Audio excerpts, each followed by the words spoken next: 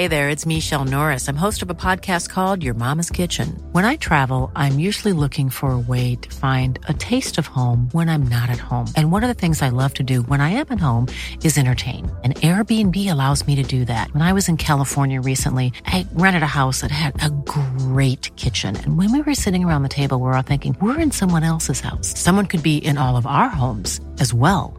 If you have a home, but you're not always at home, you have an Airbnb. Your home might be worth more than you think. Find out how much at airbnb.com/host. It's a brand new year, and what better time to get going with that online store you've been thinking of? Those "I was there when Arsenal actually scored a goal" t-shirts would fly off the shelves right now. And to get yourself up and running, you need Shopify. Shopify is the global commerce platform that helps you sell at every stage of your business. From the launch your online shop stage to the first real-life store stage, all the way through to the "did we hit 1 million orders" stage, Shopify is there to help you grow.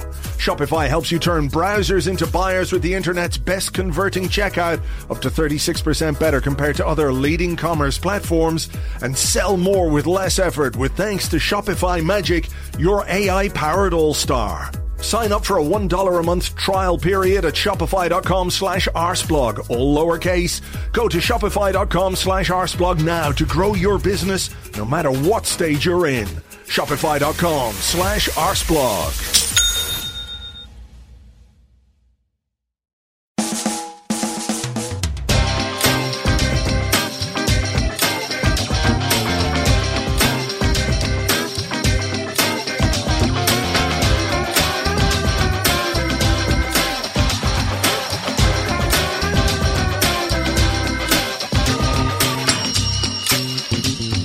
Hello and welcome to a brand new Arsblog Arscast right here on arsblog.com. How are you? Hope you're well. Thank you for being here. As always, another week has gone by. We're heading into a Premier League weekend.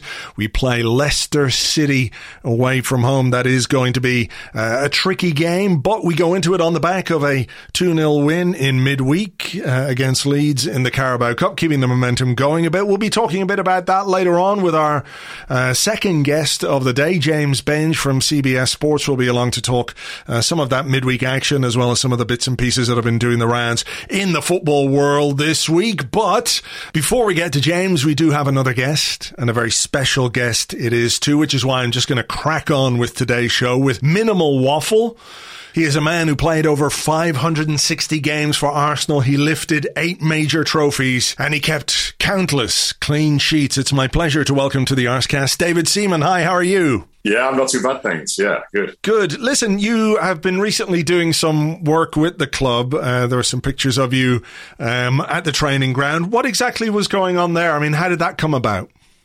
Well, it came about through an invite that I had from a long time ago. I was doing a photo shoot at the training ground, and some of the youth team coaches came in and asked if I'd be interested in going in. And this was pre-COVID, and I said, yeah, I'd look forward to that, and then nothing happened for a while. And then luckily I met my 2 ex-physios in Gary and Colin Lewin on doing Soccer Aid. And they asked if I'd been in. I said, no, I've not heard anything. And then they got in touch with Per, and then Per got in touch with me. And now it's something that I do, whenever I get a chance. I'm just going in like mentoring, just watching, and just, if they want to ask me any questions, then it's fine.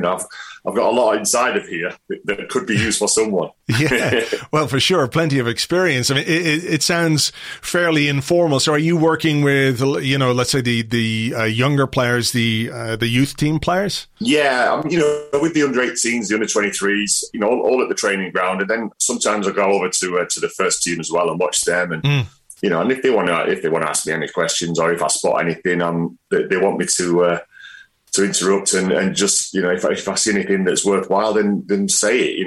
Don't just go there and watch. I'm there for help. They know that. If they need anything, if they need to talk to me about how to deal with certain situations, and I've got a lot of experience. That is true. I mean, there is. We can talk about the technical aspects of goalkeeping, which I think have changed over the years. You know, the way that the position has modernized, if you like, over the years has been quite interesting. But I suppose one aspect of it as well is the mental side of it. Is that something where you feel like you can really contribute? Because if you make a mistake, for example, as a goalkeeper, I'm sure it can get on top of you pretty quickly, but you've still got maybe 85 minutes or 60 minutes or a whole game to play after that. Is that something where you feel like you could bring a lot to the young players and also the first team goalkeepers? Yeah, a little bit. Yeah, you know, especially the youngsters, because, you know, they've never experienced, you know, the pressures, you know, that I have and you know, people like Bernd and Aaron. You know, playing in the first team for Arsenal is massive. You know, and the pressure's huge. Aaron's now doing it with England as well, you know, so he's taking it step by step. And yeah, like you say, it is a big part of it, because if you make that mistake in the first 5 minutes, can you control yourself? Can you deal with it and then still perform? You know, I've seen Pickford do it. I've seen him do it, you know, make a mistake in the first 5 minutes, but then went on to be man of the match. You know, when I see something like that, I think to myself, well, mentally, he's really tough, you know, and he can handle it. And, you know, where do you get that mental toughness from? And that's hard, you know. But you've got to have things in place so that, you know, when you do make that mistake, don't then start thinking, oh, I've got to make a save or I've got to take a cross to recover from that mistake. You know, it's not because if you start thinking I've got to do this, then you'll end up making another mistake. You know, it's building it brick by brick, just little bits, even to the point of like when the ball comes to you, make sure that even if it's a throw or a kick, you know, that it's on target. It's where you want it to go. It doesn't have to be a big match-winning save. It can be anything that just builds up that confidence again. And yeah, with goalkeepers, a lot of it is mental, because you just stood there. You're waiting. The ball has to come to you. You can't go and get the ball. Yeah, but that is so that's the tough part about it. You know, and it does take some getting used to, but the more you play, and I've always said to the goalkeepers, you need to play. I said, you can't be training all your career. You have got to play, because there's so many different decisions come up in a match that don't happen in training. You know, so the more experience you get, the better you'll be.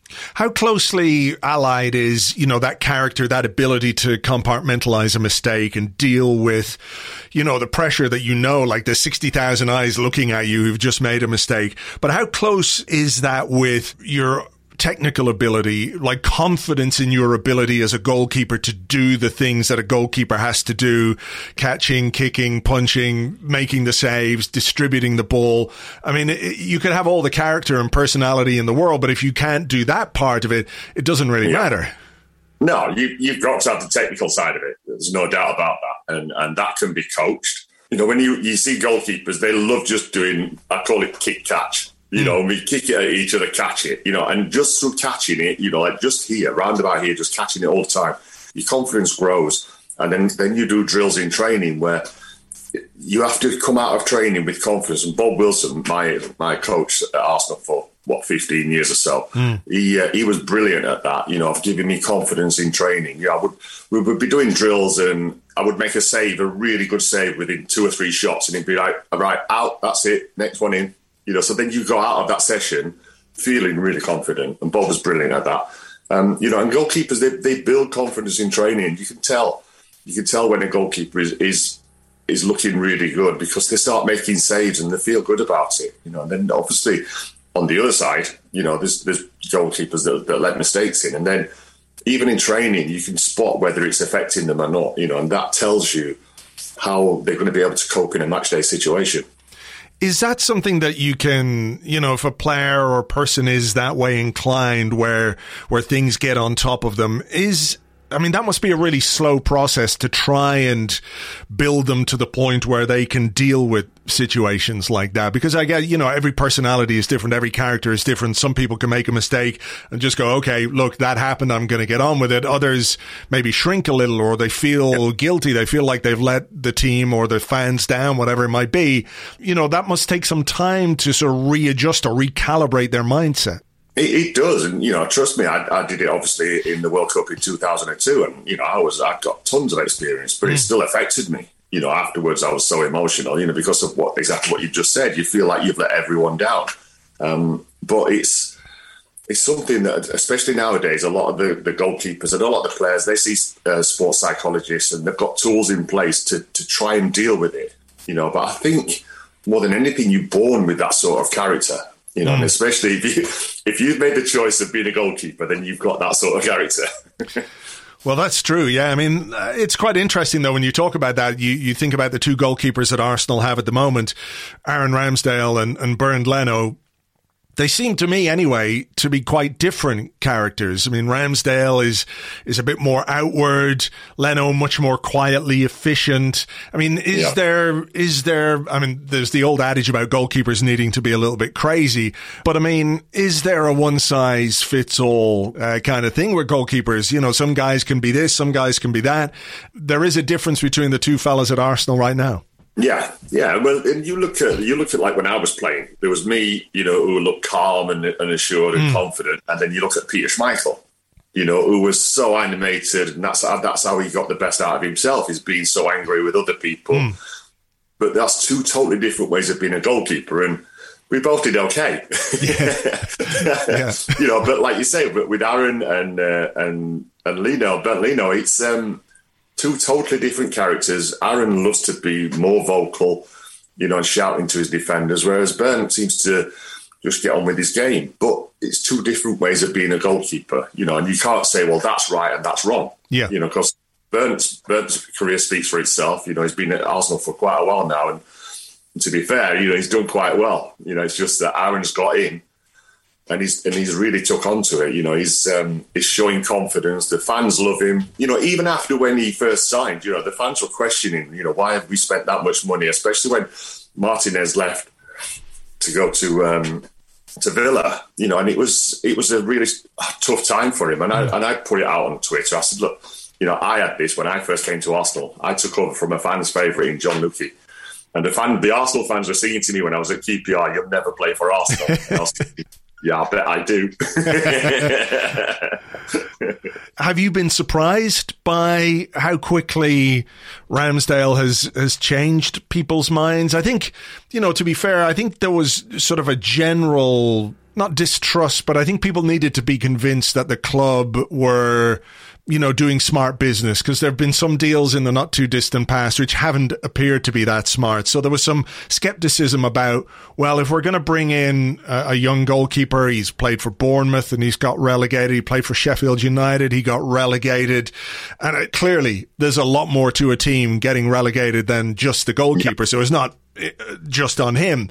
But are you surprised with how quickly he has managed to turn that situation around and to even get in the team? I mean, I think we all thought that when Arsenal spent 20-odd million pounds on a goalkeeper, they weren't spending it on a number two goalkeeper. They were spending it on somebody who they thought at least could really, really push for that number one position. But it happened a bit more quickly than I thought it would, and that many people thought it would. And, things can change very quickly in football, as we know, but it feels like there's no looking back at this point. Yeah, and he's come in and, like you say, he looks confident. But that goes back to what I was saying about goalkeepers. They need to play. Aaron's had a full season at Bournemouth playing in the top division, a full season at Sheffield United playing in the top division. So he's got all that experience behind him. So it's not a massive step to come in and play at Arsenal, but it's still a big step because Arsenal's such a big club. And he's done it with confidence. He's done it with his own style. And I think that's what the fans love.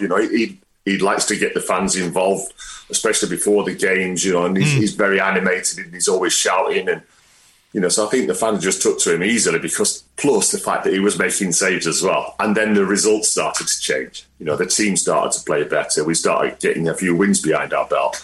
And then, that all them little bits just add to everything. And the fans have got total confidence in him now. Seeing him on the training ground, what has impressed you most about the way that he plays? He is very vocal. He is animated. He does G people up and all of that kind of stuff. But you've got to match that with your goalkeeping skills as well. So on the training ground and in the games, is there one aspect of his game in particular which has really impressed you? From what I've seen in training, his foot speed. His foot speed is so fast, and it's something that a lot of people won't really notice. But if you watch him, his feet are like pitter-patter all the time. They're not making big strides. And then that helps him to be able to push either way. That's one of the first things that I noticed about him was how fast he was. And he just seems to be getting better and better because, he's got some good coaches at Arsenal who are teaching him well. But at the end of the day, it's about how he performs as a goalkeeper. And, you just have to put your hands up and say he's doing brilliantly, which he is, Excuse me. He's making big saves as well, at crucial times in games. Even the Tottenham game when he made the save, pushed it onto the crossbar, which was a really vital save. Okay, there wasn't much time left, but 3-2, then that's a little bit of a different story. But he's just played so well, and that's why, me and the fans love him. Yeah, I mean, it would have made those final few minutes a bit more hairy than we would have liked, for sure, in the North London derby.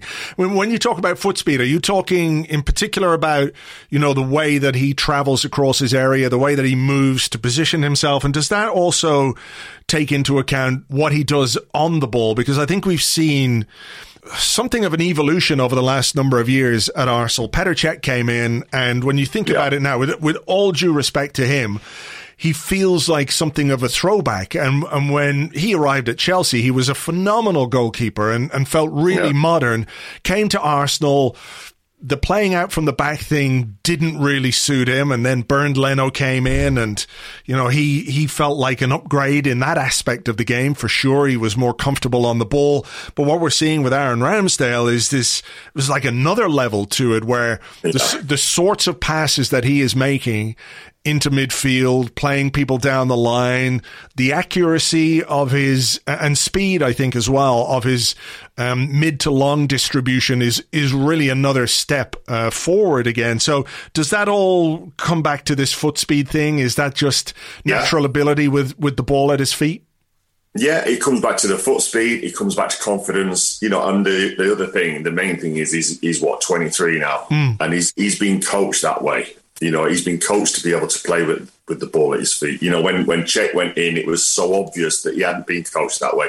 If I'd have gone in, I would have looked like Petr Cech. But I would have made the decision not to do it early. I wouldn't embarrass myself that much for so long. It was tough to watch, because you're thinking, you've obviously been told you've got to do it this way, but it's not the best part of his game. Petr Cech was a fantastic goalkeeper. But he's sad because people remember that, because it didn't look comfortable for him. But in Aaron, you've got a guy that's been coached, Bernd's been coached that way as well. If I had to deal with the new back pass rule, I'm sure they can deal with playing the ball out from the back. Yeah. Well, yeah, I mean, this is it. This is the evolution of the position as well. Yeah. I want to ask you a little bit about this sort of dynamic that now exists at Arsenal where Aaron Ramsdale is the number one for now, but Bernd Leno, who's a hugely experienced goalkeeper, an international for Germany, he is in the number 2 position. But how long can that last when you've got 2 goalkeepers of that quality and that caliber? And goalkeeper in particular is a position where, if you can help it, you don't really rotate. So it makes it a little more difficult for clubs to build their squads and to, like, everyone wants, if something happens to Aaron Ramsdale, you want a good/great goalkeeper to come in and take his place. But it's very, very difficult to keep 2 really, really good goalkeepers happy at any one club, isn't it? It is, and it's hard. It's a decision that's tough to make, because, like you say, so as in Bernd's situation, he's not going to be happy. He's not going to be happy not playing. He's going to be wanting to play. If it's somewhere else, then you can understand. It's a bit like with the Martinez situation. He wanted to be a number 1, and that's why he went to Villa. I think it's tough to try and keep them happy as both of them because, as we saw with the game against Leeds, Bernd went in there, still really, really great standard. But that's the only time he's going to play, maybe FA Cup or the League Cup. And, for someone like that, I would imagine that that's quite frustrating for him. But if Mikel Arteta can keep them both happy, then that's brilliant. But, I think that might be a different situation come January or maybe next summer. How... we talked about Aaron Ramsdale being very vocal and talking a lot. How much does that depend on the kind of players that you're playing behind? So you talked, obviously, throughout your career, you were a very calm goalkeeper. How much did it allow you to remain calm when you had that back four playing in front of you? The back four were brilliant. Yeah. You know, there's no doubt about that. You know, Lee Dixon, Tony Adams, Steve Bold, Mike Keown, and then Nigel Winterburn as well. You know, they were brilliant, and it weren't through luck or anything like that. It was through sheer hard work. You know, the amount of drills that George Graham used to put that back four through was amazing, but it worked. You know, then having that in front of you, when they know if somebody moves out of position, they cover for each other. They knew everything about each other. And for me, it was easy because, you know, I would just have to like shout whether there'd be a runner or whether like man on, you know, if you've got to get marked quick, you know, all that sort of stuff. It was quite easy for me to talk to them. And that's what I liked. I didn't used to keep talking when the ball was like maybe halfway line or even a bit further away, because if you keep talking too much, they switch off. You know, what I used to do is I would wait till the ball got close, you know, in and around the area. And then that's when I would start doing my commands, you know, and they like that. You know, they did. Tony said to me, he says, I don't like a goalkeeper that's shouting all the time, you know, so then you learn what to do.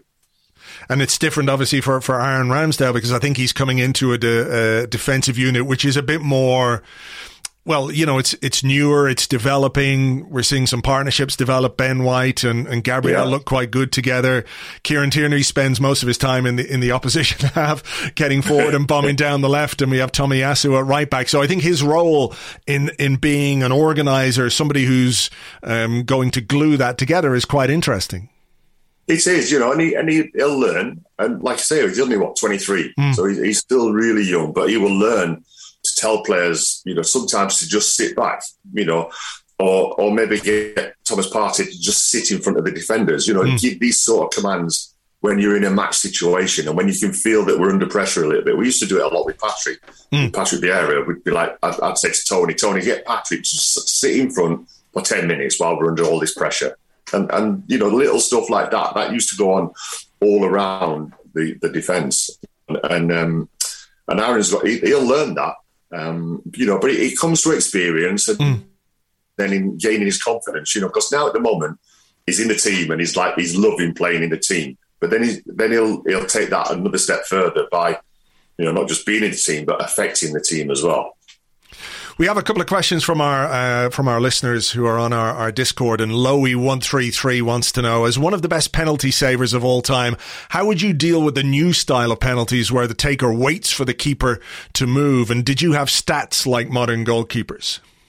No, I never had any stats. I just used to take it off the cuff. The angle at which they approached the ball decided to me which way I would go. But what I would wait for is, you watch the penalty takers, they come in looking at you, but at the last second they look down to strike the ball, and as soon as they look down, that's when I would go. Right. And then with the guys that hesitate, just stand up, wait for them, you know, because the guys that do that are the best penalty takers. You look at Jorginho at Chelsea, he's brilliant at that. You know, but you've got to learn. You've got to watch what he does. You know, it's on TV. It's there for you to see. You know, and then you think, what else can I do that might make him miss it? You know, don't just try and take him on at what he does because he's brilliant at it, but do something different, like throw a dummy and go the other way. You know, throw two dummies and go, you know, all that. You know, just watch it on TV and watch and see what else you could do as a goalkeeper. Was that something you did, you know, study penalty takers? Yeah, I studied them a little bit. You know, because it was back in the day, the only different penalty you would get would be like the chip down the middle. I remember Dwight York doing me like that when he was playing for Villa. Yeah. You know, but, you know, my like you say, my record in penalties and penalty shootouts was quite good. And, you know, I was pretty consistent at going the right way.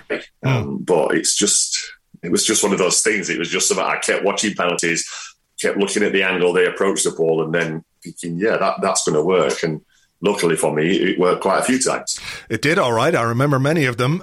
General Baz says, who was the toughest to play against during training at Arsenal? Oh, the toughest to play against in training? Martin Keown, all day long.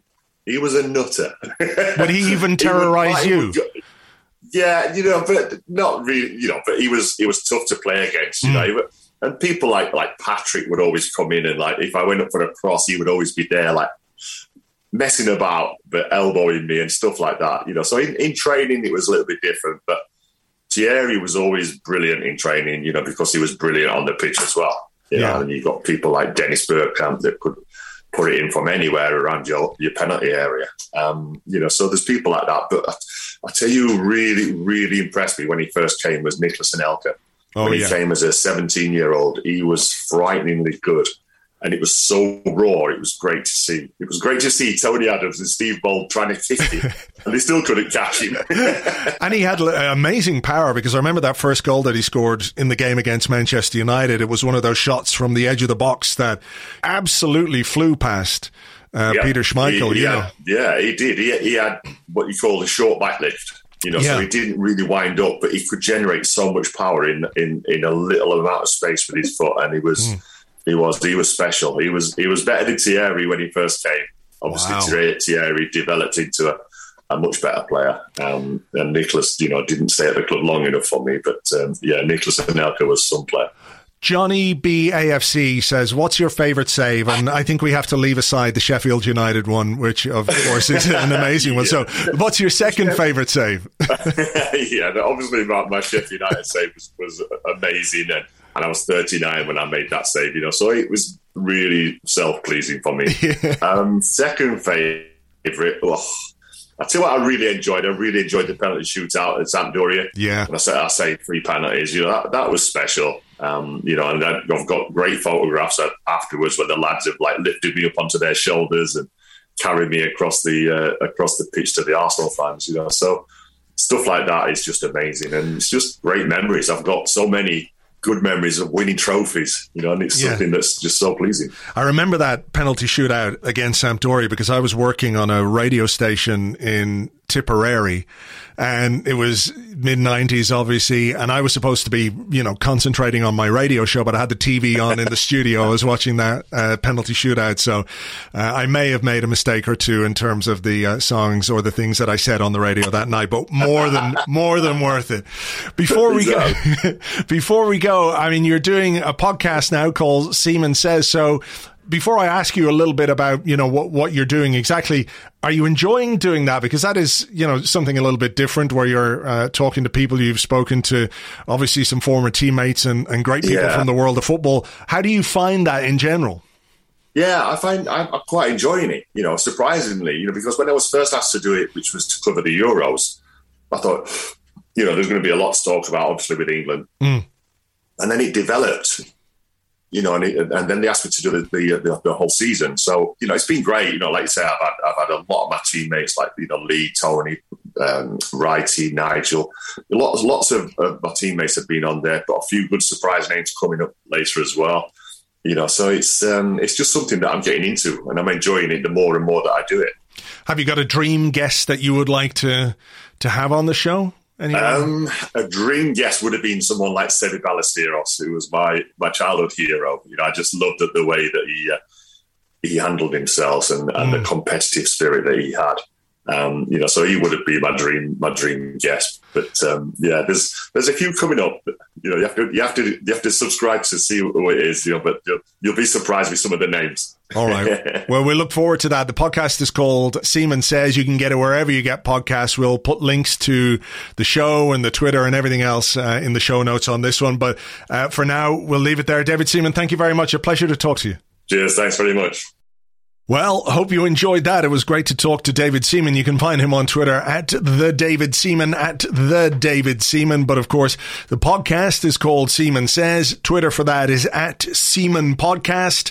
And the website you can find it on is seamansays.co.uk. Of course, you can get the pod wherever you get podcasts. You know the drill. Just pick your favorite podcasting app, search for Seaman Says, and subscribe to hear guests like Ian Wright, Tony Adams, Lee Dixon, John Barnes, Peter Schmeichel, and loads more besides. So thank you very much indeed to him for his time. Thank you as well to Pascal Hughes and also to Callum Marks for helping me organise that. It was a great chat, and I hope you guys enjoyed it. Thanks to you two for your help in making it happen. Hey folks, I'm Mark Maron from the WTF Podcast, and this episode is brought to you by Kleenex Ultra Soft Tissues. your ally to help tackle your allergy symptoms this season. I love the change of seasons, but nobody loves pollen and all those other things floating in the air that make you sneeze during this nice weather. Kleenex Ultra Soft Tissues are hypoallergenic and allergist approved. So fight back against watery eyes and runny noses without worrying about irritating your skin. For this allergy season, grab Kleenex and face allergies head on. Life is full of awesome what-ifs, and some not so much, like unexpected medical costs. That's why United Healthcare provides Health Protector Guard fixed indemnity insurance plans to supplement your primary plan and help manage out-of-pocket costs. Learn more at uh1.com. It's a brand new year, and what better time to get going with that online store you've been thinking of? Those "I was there when Arsenal actually scored a goal" t-shirts would fly off the shelves right now. And to get yourself up and running, you need Shopify. Shopify is the global commerce platform that helps you sell at every stage of your business. From the launch your online shop stage to the first real-life store stage, all the way through to the "did we hit 1 million orders" stage, Shopify is there to help you grow. Shopify helps you turn browsers into buyers with the internet's best converting checkout, up to 36% better compared to other leading commerce platforms, and sell more with less effort with thanks to Shopify Magic, your AI-powered all-star. Sign up for a $1 a month trial period at shopify.com/arsblog, all lowercase. Go to shopify.com/arsblog now to grow your business no matter what stage you're in. Shopify.com/arsblog. Okay, joining me now on the Arscast to talk about some bits and bobs that have been going on in the football world in general, and of course Arsenal, from CBS Sports, it's James Benge. Hi, James. Hi, Andrew. How you doing? I'm good, thank you. I want to talk a bit about managers, and obviously Mikel Arteta has been a manager in the spotlight for a while, for various reasons. Everybody knows what they are. And this week, Ole Gunnar Solskjaer was a manager in the spotlight for very obvious reasons, as Manchester United got absolutely, well, Tottenham-style battered, you would say, by Liverpool at Old Trafford. And there was talk about whether he's the right man for the job, and Gary Neville on Sky afterwards was like, "I never call for a manager to be sacked." And I thought this was quite an interesting thing, because I don't remember necessarily that being such an issue before. When managers have been underperforming, pundits have often said, well, they're not going to come out and say, look, he should be sacked. Some of them will, but like for the most part, people couch their words. But I've never understood quite why people within the game of football themselves take umbrage at things like this. I'll give you a couple of examples. Phil Neville responded to a tweet from Miguel Delaney. Miguel said something along the lines of, "This is a sacking offence," or "This should be a sacking offence," based on the United performance against Liverpool. And Phil Neville replied saying, "Oh, you feel good tweeting that, do you?" And there was another bit this week where he said, "We live in an era where it's seen as quite normal to ask people to be sacked, which I find absolutely incredible. If you were in any other workplace and you walked into a shop and you said, 'I want you to be sacked,' I think you would be reported to the police." Now, clearly there's a slight difference between just walking into a shop and, taking aim at a shopkeeper, and, fans who go to a stadium when they pay season ticket prices and all that kind of stuff. It's a little bit of a different thing. So I'm curious as to your thoughts on there's a mates thing going on here with Phil Neville and Solskjaer and all that. But in general, where is the line between what a pundit can and can't say, or should and shouldn't say, about a manager who's perhaps underperforming, or definitely underperforming? No, he's definitely underperforming. I mean, I suppose you just want people to be honest in their opinions, and perhaps Gary Neville's opinion on Ole Gunnar Solskjaer is that, yes, he's not playing well, but he still believes he should be in the job. But I think the issue with Neville's punditry on Sunday, and obviously it is nearly uniformly excellent, I think, and he is someone that we all learn a lot from when he speaks, but was that you got the sense he was kind of arguing against what he probably thought deep down, but just against everything that was being presented to him, and he was not engaging with the issue. I think it was very interesting that Carragher and Souness kept saying to him, "Look, we're not trying to bait you into saying this manager should be sacked." And I do understand the hesitancy of having that conversation, because and Arsenal fans, I think, should understand better than anyone else, because it's only 4 or 5 years ago that we were sort of having these internal and external conversations about Arsene Wenger and how uncomfortable it feels asking for any manager to be sacked. But particularly, I think with Wenger, it was very tough because he's someone that people have invested emotionally an awful lot in. Obviously, that's, you know, this is different with Solskjaer. He is a man who kind of lucked into a job, has had some success, but ultimately has probably not taken a team where he should go. And I think the frustration there was almost that Neville was looking for reasons to not tell the truth. I mean, the one thing that really stood out to me was when he said, you know, I don't know what the coaches do all day, so I can't judge them on that. But you go, well, everything that the coaches do builds towards the performance on the pitch. You know, this is the equivalent of, you know, let's take it back to Phil Neville's supermarket metaphor. You know, everything that your checkout staff does that builds towards how they do your groceries. And if, you know, if Manchester United are continually not performing on the pitch, of course you can, you know, there are other factors that will influence that, but ultimately that responsibility there lies on the coaching staff. So you can't sort of say, I don't see what they're doing day to day, so I can't hold them responsible, when what they do day to day is designed to maximise performances on the pitch. It's awkward having the conversation where you, or writing the piece or saying the words, you know, I think a manager should be sacked. I went as close as I thought I would want to go to that conversation with Mikel Arteta after the Villarreal game. And I personally, I still have doubts about whether he's the right manager. But I think the one thing is, you know, when you say that, you probably can't really take it back. You will, you know. You can admit you're wrong, though. Let's say, let's say it all goes, swimmingly from here on in. And I'm not saying it's going to. And I think, most people listening to this, have seen what's gone on, and you can have doubts about what's going on at Arsenal over Mikel Arteta to varying degrees, of course. But, there's no reason why, if things go brilliantly, you can't say, well, you know what? I got that wrong. I feel like there's sort of a reluctance at times to do that, in particular in an industry where things can change really, really quickly. You can go from being quite assured in your position to absolutely teetering on the brink. And that's a reality, I think, that most of the people who work in football, particularly as managers and coaches, will understand how cutthroat the industry is. Like the old, what do you call it? The boardroom, what is it where the chairman comes out and says that we've got faith in the manager? Oh, the dreaded vote of confidence. The dreaded vote of confidence. This is not a new invention. That's been in football for as long as I can remember. So there is this understanding among everybody who works in football that this is the reality of the game, that your job, which could be perfectly safe, in 2 months' time, you could be absolutely on the brink of sack because results or performances just aren't there. When push comes to shove, Ole Gunnar Solskjaer will be paid millions of pounds to go away.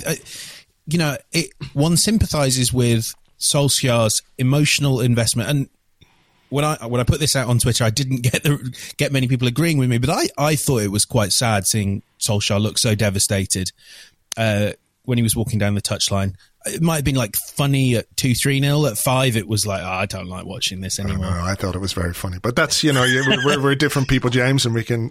but in the end, he is gonna pocket several £1 million to not be Manchester United manager anymore. Which, when you kind of go back to what Phil Neville's saying, if you get sacked, most people when they get sacked from their jobs do not receive the vast majority of their contract paid out to them in full, like Solskjaer, let's be honest, will when he gets sacked.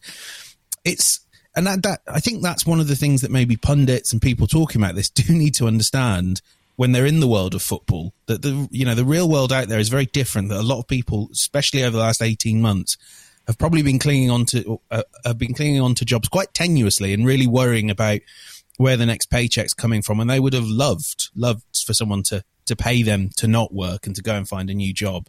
I think that side of it gets really forgotten. Yes, it's sad for a manager when they lose their job, and it's sad to see what people were saying about Steve Bruce, and it does go too far, and it goes too far with what some people say about Solskjaer.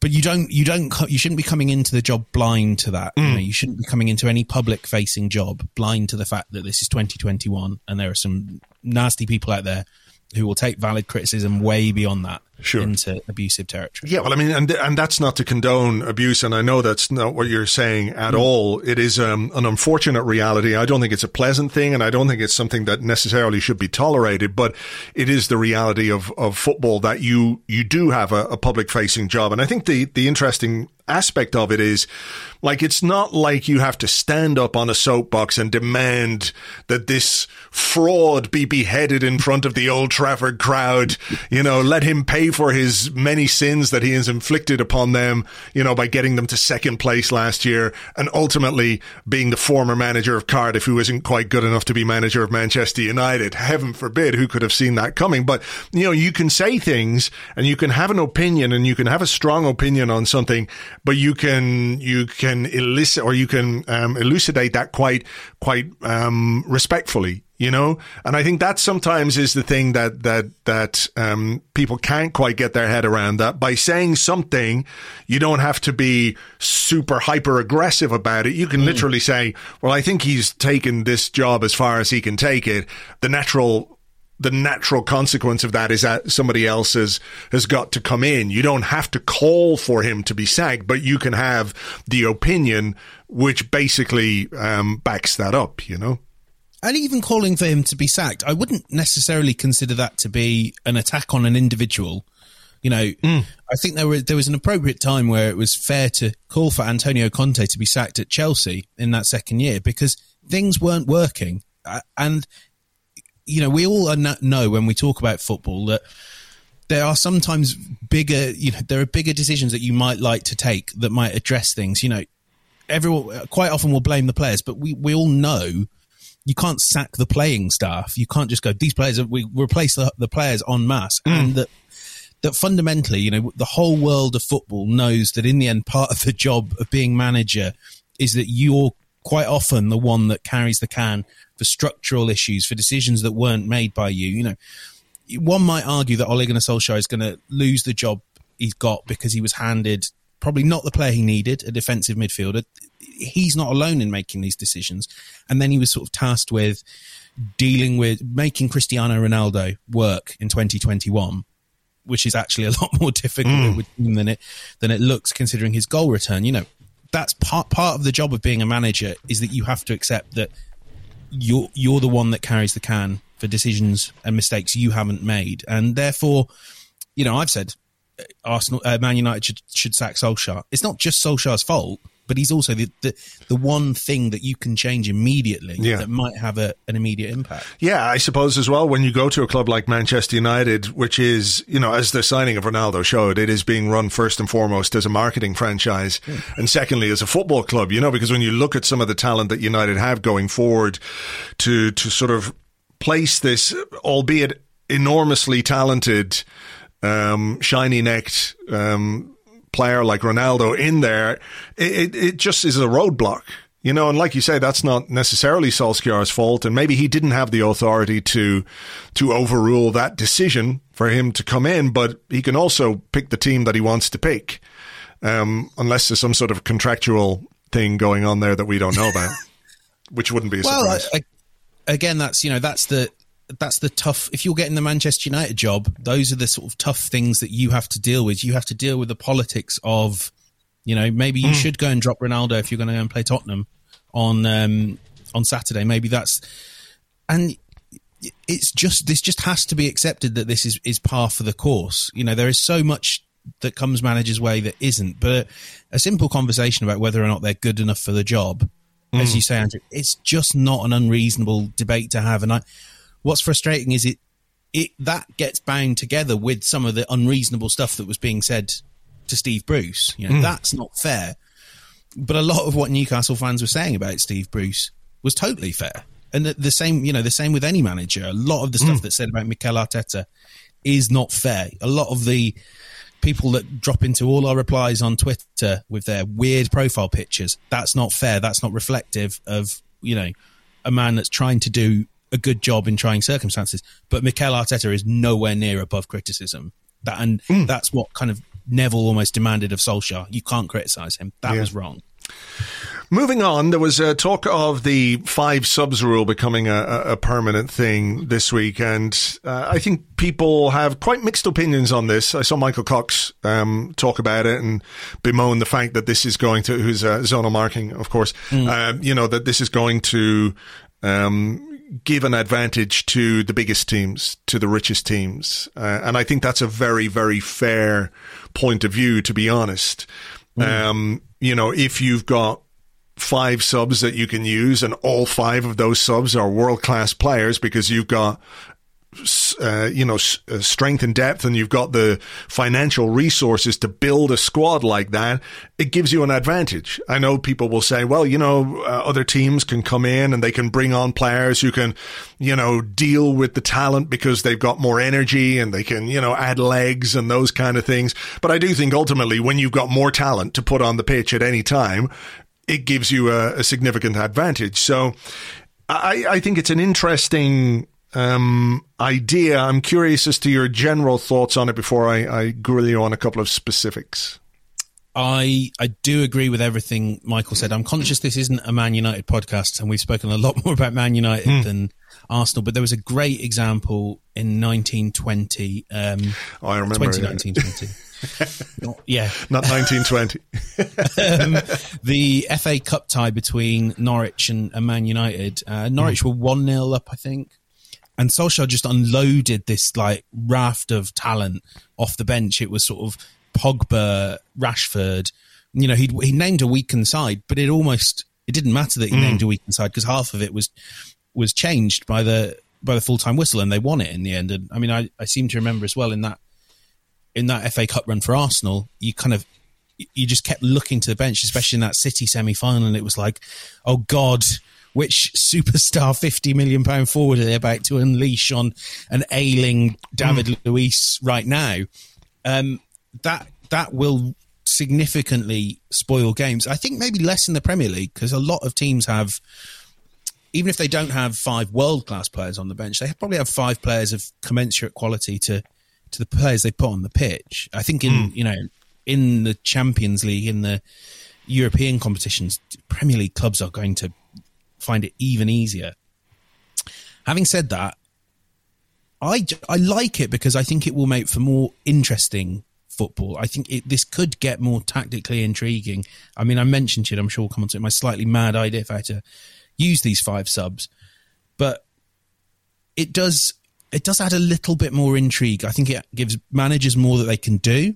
It offers more sort of flexibility within games, and also, and this isn't an insignificant factor, for Arsenal, someone like Gabriel Martinelli, Flo Balogun, Salah on Wednesday night, they're not getting chances at all because one sub you can pretty much give over to an injured player, then one where Arteta needs to introduce someone to hold up the midfield, and then you need a steady pair of hands. So I think it will be a significant boost to development of young players that you can just, you've got those extra subs that you can. I mean, wouldn't that be an interesting aspect of it, though, where if the intention is to try and give younger players more chances and to develop them and to give them opportunities that maybe they won't. And I think you're right to say that if you have 5 subs, if Arsenal, imagine, are 4-0 up in a game in the 70th minute, we haven't made any changes, and you've got 2 or 3, young players on the bench, you can give them a go. You can give them some minutes. You can give them some experience. Maybe one of the ways of equalizing this, would be to mandate that the 3rd and 4th sub, or the 4th and 5th sub, for example, must be an academy player rather than your £70 million signing from the summer, your £50 million signing from the summer before, your world-class winger / striker / attacking midfield player that you can keep in reserve because you're Man City, because you're Manchester United, because you've got these deep resources. A club, the clubs with the most money in the Premier League, the Chelsea, City, Newcastle, they'll get there in the end. There are teams who just cannot compete with that. But if there's some measure of equalization because you have to use academy players, that might make it a little bit more fair, and it might also provide opportunities for players who probably aren't going to get them unless they go on loan to, you know, a championship side or something like that. Yeah, I'd not thought of that. I really like that idea. Yeah, I've not got many complaints. The other one that I've heard pitched in the past is that you can name an unlimited number of under 21 or academy graduates on your bench, just to maybe limit the number of non-homegrown or however you want to define it. You limit the number of them on the bench. I think anything like that would be great. You're going to have to make the most out of this. Do what you can to redress it so that it isn't just anytime City are a goal down, it's sort of like, right, unleash Foden, De Bruyne, all that lot off the bench. Yeah. You had another mad idea, which sounds, you know, it does sound a bit mad to me when we were talking about it before, but basically a kind of rolling subs idea. Yeah, a bit like that. So partly it just comes from my mad love of basketball and the NBA, but I would be intrigued as to whether you allow for 5 changes. I think maybe you would have to do it in 5 blocks rather than the 4 it will be in the future. But that if you take a player off, you can bring them back on. Now, I mean, part of the reason for this, I think, is maybe the player welfare angle that we haven't discussed, but managers really like to, where if a player takes a knock, or, I mean, the example I gave to you was Ben White on Wednesday night or Tuesday night, feeling a bit of a dicky tummy. Let's get him off. Let's let him do his business. Do his business. Whatever he needs to do. And look, you know, I'm sure this is a rule that back in the 90s, Gary Lineker would have been very in favour of. Let's get them out to do their business, but also to check on the state of an injury. And then, you know, if a manager wants, they can re-enter the fray. I mean, it's something they do in rugby as well. They have, you know, blood subs and things like that. Also, I think the other way to look at it is it could be quite intriguing tactically. I know when Mikel Arteta was asked some sort of questions by fans, one of the ones that he looked really intrigued by was the idea that substitutes might be like, you might have closers. You could have a player that starts the game, ends the game. I think that would be, you know, going back to Martinelli, imagine how good he might be if you kind of run him at full pelt for 15 minutes, withdraw him for someone, you know, that's more possession oriented, and then grind the team down. Martinelli goes back in. I mean, you've used 2 subs to do that, so it's a risk. With all these things, I'd just like to see how it works. I don't know if it would work, but if someone fancies doing it in the League Cup, I'll give it a watch. Yeah, I mean, the other thing that springs to mind for me on this, you know, the idea that you can use 5 subs. I wonder, is it we've heard Thibaut Courtois talk about player welfare and the amount of football that they've got to play at the moment, and how ultimately they're going to get injured, players are going to get fatigued and all that kind of stuff. It doesn't seem realistic to me that the people who run football, all of these vested interests with marketing deals and sponsorship deals, and the more football that's on TV, the better it is for all of them. And the more games they play, the more revenue they have, the more match tickets they sell, the more merchandising they sell, all of those things. Like the juggernaut is rolling, you know, the Rolling Stone is gathering all this, you know, fantastically expensive dollar and pound and euro moss as it goes downhill. They don't want to do away with any of that. So as a kind of sop to player welfare, we'll give you an extra couple of subs, and that will mean that, like, you know, we don't have to change the schedule. We don't have to reduce the workload on the players.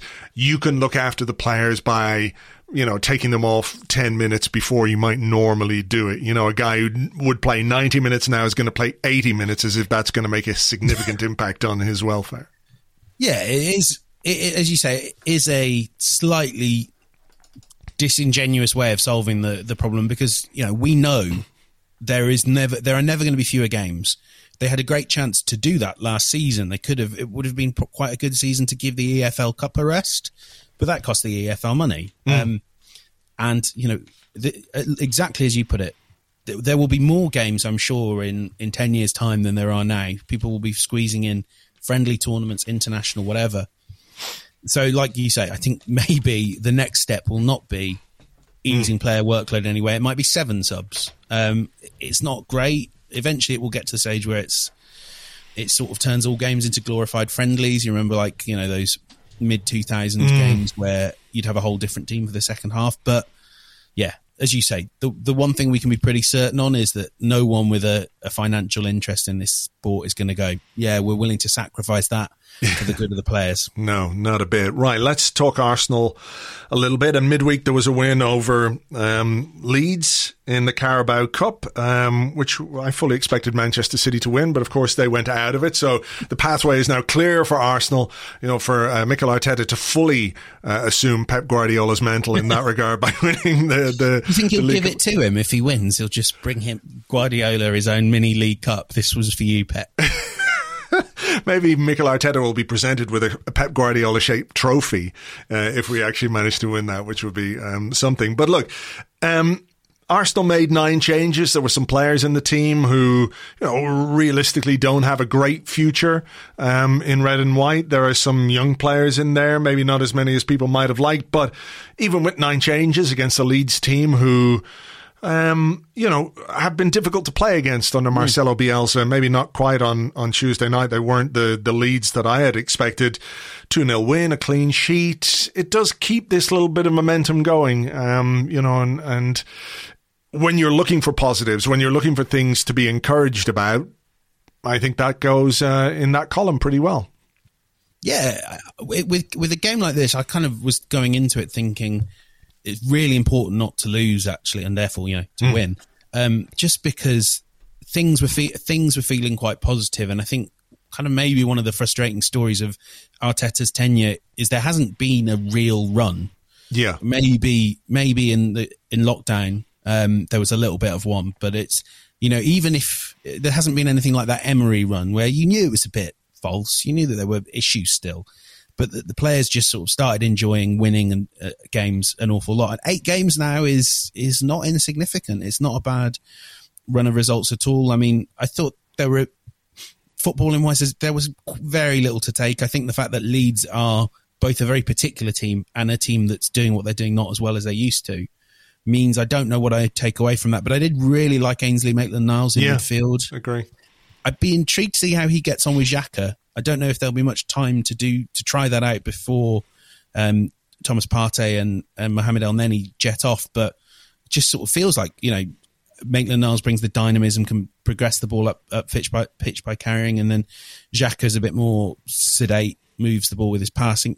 I'd be interested to see that, and I hope Mikel Arteta gets a chance to look at it before half his midfield goes. Well, yeah, I mean, I think the other aspect is Maitland-Niles and Lokonga, and whether that could be a midfield partnership that might work. They do feel a little bit similar, you know, in terms of the way that they play. I'm not saying they're exactly the same, but, you know, it might be a case that Thomas Partey is gone before Granit Xhaka is back from injury, because they were quite clear that it was going to be 2022 for Granit Xhaka, regardless of how hard he works, unless they're, you know, setting the expectations quite high and do expect him back a bit sooner. But even still, he's going to take a little while to get back up to speed and what have you. So it might be a case that we're going into games where there is no Xhaka, there is no Partey, there is no Elneny, which does leave Mikel Arteta with not a great deal to choose from in that regard.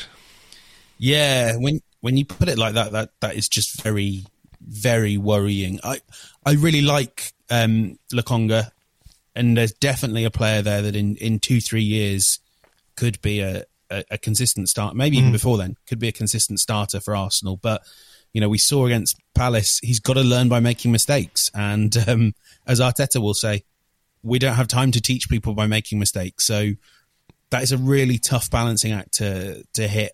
You would maybe hope that Xhaka, they're going to have to hope that Xhaka's ahead of schedule, or that something brings Partey back early. Equally, if Elneny was available, I just wouldn't bother anymore. He's a solid player. He never lets you down, but I thought it was quite apparent against Leeds that he just won't pass the ball forwards. That is a fairly substantial issue, I think, for a midfield player. Like, I get the safety first thing, and I think, you know, on his best day, I think he can be a pretty useful player, but like we saw against Leeds, the limitations are very obvious, you know, for a team which is trying at least to be a bit more progressive in terms of how they play. I don't know how Elneny really fits into that. If you're talking about earlier about a player who's a closer, I think if you're 2-1 up and there's 5-10 minutes to go, bring Elneny on to press around in midfield, and that's where potentially he's the most useful. You also mentioned Gabriel Martinelli, and I think Tuesday was maybe a chance for him to impress, to show that, he should be playing a bit more in the Premier League. I can understand why he isn't, to be honest, because, the results have been decent of late. The performance is a little bit inconsistent, and that, I think, as you alluded to, is the next thing for Mikel Arteta, is to try and produce a bit more consistency with performance levels and how Arsenal play. But when you've got Aubameyang up front scoring the goals that he's scoring, Smith Rowe playing basically in the position on the left-hand side where Martinelli would play otherwise, you can see why he hasn't been in the team as much. I don't necessarily see this as a major issue. I know people like to project and say, well, he's going to be really pissed off, he's going to be annoyed. I was watching the bench cam when Arsenal scored the goals against Aston Villa. He looked absolutely delighted. He was tweeting about how much he likes to play, which is understandable and cool. But it feels like there is a bit of a gap, as I said to James on a Patreon podcast we did this week, James McNicholas, that there's sort of a gap between where Martinelli is now and the expectations and hopes that we have projected onto him, because we've seen him do some fantastic stuff in the past. There is just a little bit of a chasm there at the moment. Yeah, and I think the hard thing is he's not earning the game time because he's not playing often enough, and therefore when he plays, he's not playing that well. I think, and we keep coming back to AFCON, it does feel like it may have a significant impact on Arsenal's season. But I mean, it may well open up opportunities, may well open minutes with no Pepe, no Aubameyang. I wonder if, though, after that, when the players start tripping back, is it worth getting him out on loan somewhere? It's got to be somewhere of a high standard. But I don't think his development is being well served as is, not least because when he comes on, it's often in desperate circumstances, and he's great there. He was almost as important as Lacazette against Palace, but it's not that he's coming on and it's sort of like, don't show any inhibitions, throw yourself to the wind. It doesn't. I don't feel like we always see everything Martinelli can do, and we're not seeing him in a real Arteta structure. But that's not going to come when Emile Smith Rowe is looking like one of the best young players in England. Yeah, this is not this is a great problem to have. And in the end, Martinelli was a relatively low cost punt from Ituanu, who's easily paid back everything that was invested in him. And if worse comes to worse, and you decide to move on for him, would probably earn you a lot more than the $7 million you paid for him. So it's a good problem to have. But I would like to see him spend the second half of the season out on loan. I think probably somewhere in Europe, just so he plays week in, week out, and we get a bit more of an idea. I think that's interesting because, like you say, the AFCON is going to have a big impact on what we can do with Aubameyang gone, with Pepe gone, with Partey gone. Those are key figures to varying degrees within the team, and you're going to need some variety. I think the thing with Martinelli for me is I'm not quite sure what exactly he is, what he's going to be. Is he going to be a striker? Is he going to be a wide player? I don't feel like the skill set is necessarily there for him to thrive, certainly in the system and the way that we play, as a sort of a possession-based winger, somebody who's going to fly up and down the left-hand side, beat his man. I feel like he needs to be a bit more of a penalty box player, which is why I think when he doesn't play, it's because Aubameyang is playing. I think probably the long-term view is for him to be a striker, but that pathway is quite substantially blocked when Aubameyang is playing and in the form that he's in. Yeah, I mean, and on that, it might be quite fun to see him. I don't know how often they'll reprise this 4-4-2, but I think him and Lacazette would be quite a fun look. I don't think we've really seen those two play together all that much outside a bit of, I remember them playing in the Europa League under Ljungberg, and Martinelli had a great game there. But I think Yeah, I know Tim Stillman, I think, makes this point a lot. It is really hard to fit a lot of Arsenal's forwards in when they're quite broken play. They're not build-up oriented. Pepe, I think you would argue, is the same. Certainly Aubameyang. And then they need to get minutes as well, and you can only have so many of them on the pitch at once. So, yeah, like you, I feel like there's a lot I don't know about Martinelli, and a lot of this is equally. You want to find it out. He feels like such a diamond in the rough, but I think we kind of, now that he is a potential starter, top level player, you need to kind of make sure you see what he can do in those circumstances. That won't come at Arsenal this season. It might in a few. So you need to make sure he's out on loan somewhere. All right. Well, look, we'll see what happens. Who knows? He might pop up this weekend with a last gasp winner against Leicester City, which would be very nice indeed. James, we'll leave it there for now. Thank you very much. Thank you. Thank you very much indeed to James. You can find him on Twitter at JamesBenge, and he does football stuff for CBS Sports. Right, that's just about that for this week's show. We do have a big game at the weekend, of course, playing Leicester on Saturday lunchtime. Thereabouts. Yeah, 12:30 kickoff at the King Power Stadium. A difficult place to go, as we know, but hopefully we can continue the momentum that we've built over the last couple of weeks. If we can take as much of the Villa game into this one as possible, that would be great. We will have more discussion of the Leicester game itself over on Patreon. Lewis and I will be doing, as we always do, a Premier League preview podcast that will be available for you on Friday afternoon. So if you want to join up for that, you can do so at patreon.com/Arsblog. Patreon.com/Arsblog. James and I will be here on Monday with an Arscast Extra. Hopefully it's a goodly morning. For now, though, thank you as ever for listening, for your support as always, for your comments, feedback, and all the rest of it. Much appreciated. Let's hope we have a great weekend, and we will catch you on the next one. Until then, cheers. Bye-bye.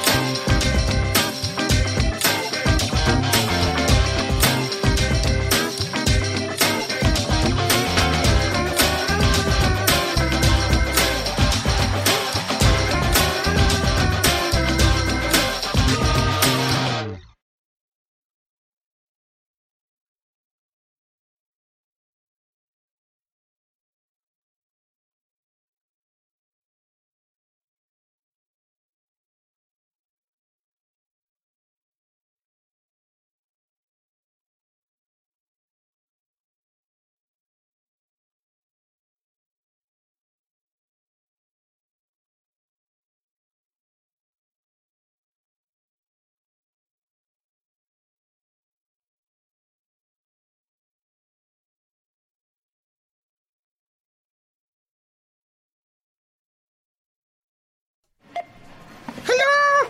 Somebody please help me here. I need to speak to a manager at once. There's something terrible going on. Manager required at till 4, please. Manager to till 4. All right, sir, I'm the manager. How can I help you? I'm Phil Neville, and I'm really upset because this employee has not done its job properly, and I demand that he is sacked. So, let me get this straight. You've walked into this shop and you've demanded that I sack somebody. Yes, and now you all know how Ole Gunnar Solskjaer feels. He is a human being with feelings and a heart. How could you do this to him? Right. Now, are you going to sack this person, or am I going to call the police? Well, I don't know about the police, sir, but you might want to call Specsavers. This is a self-service checkout.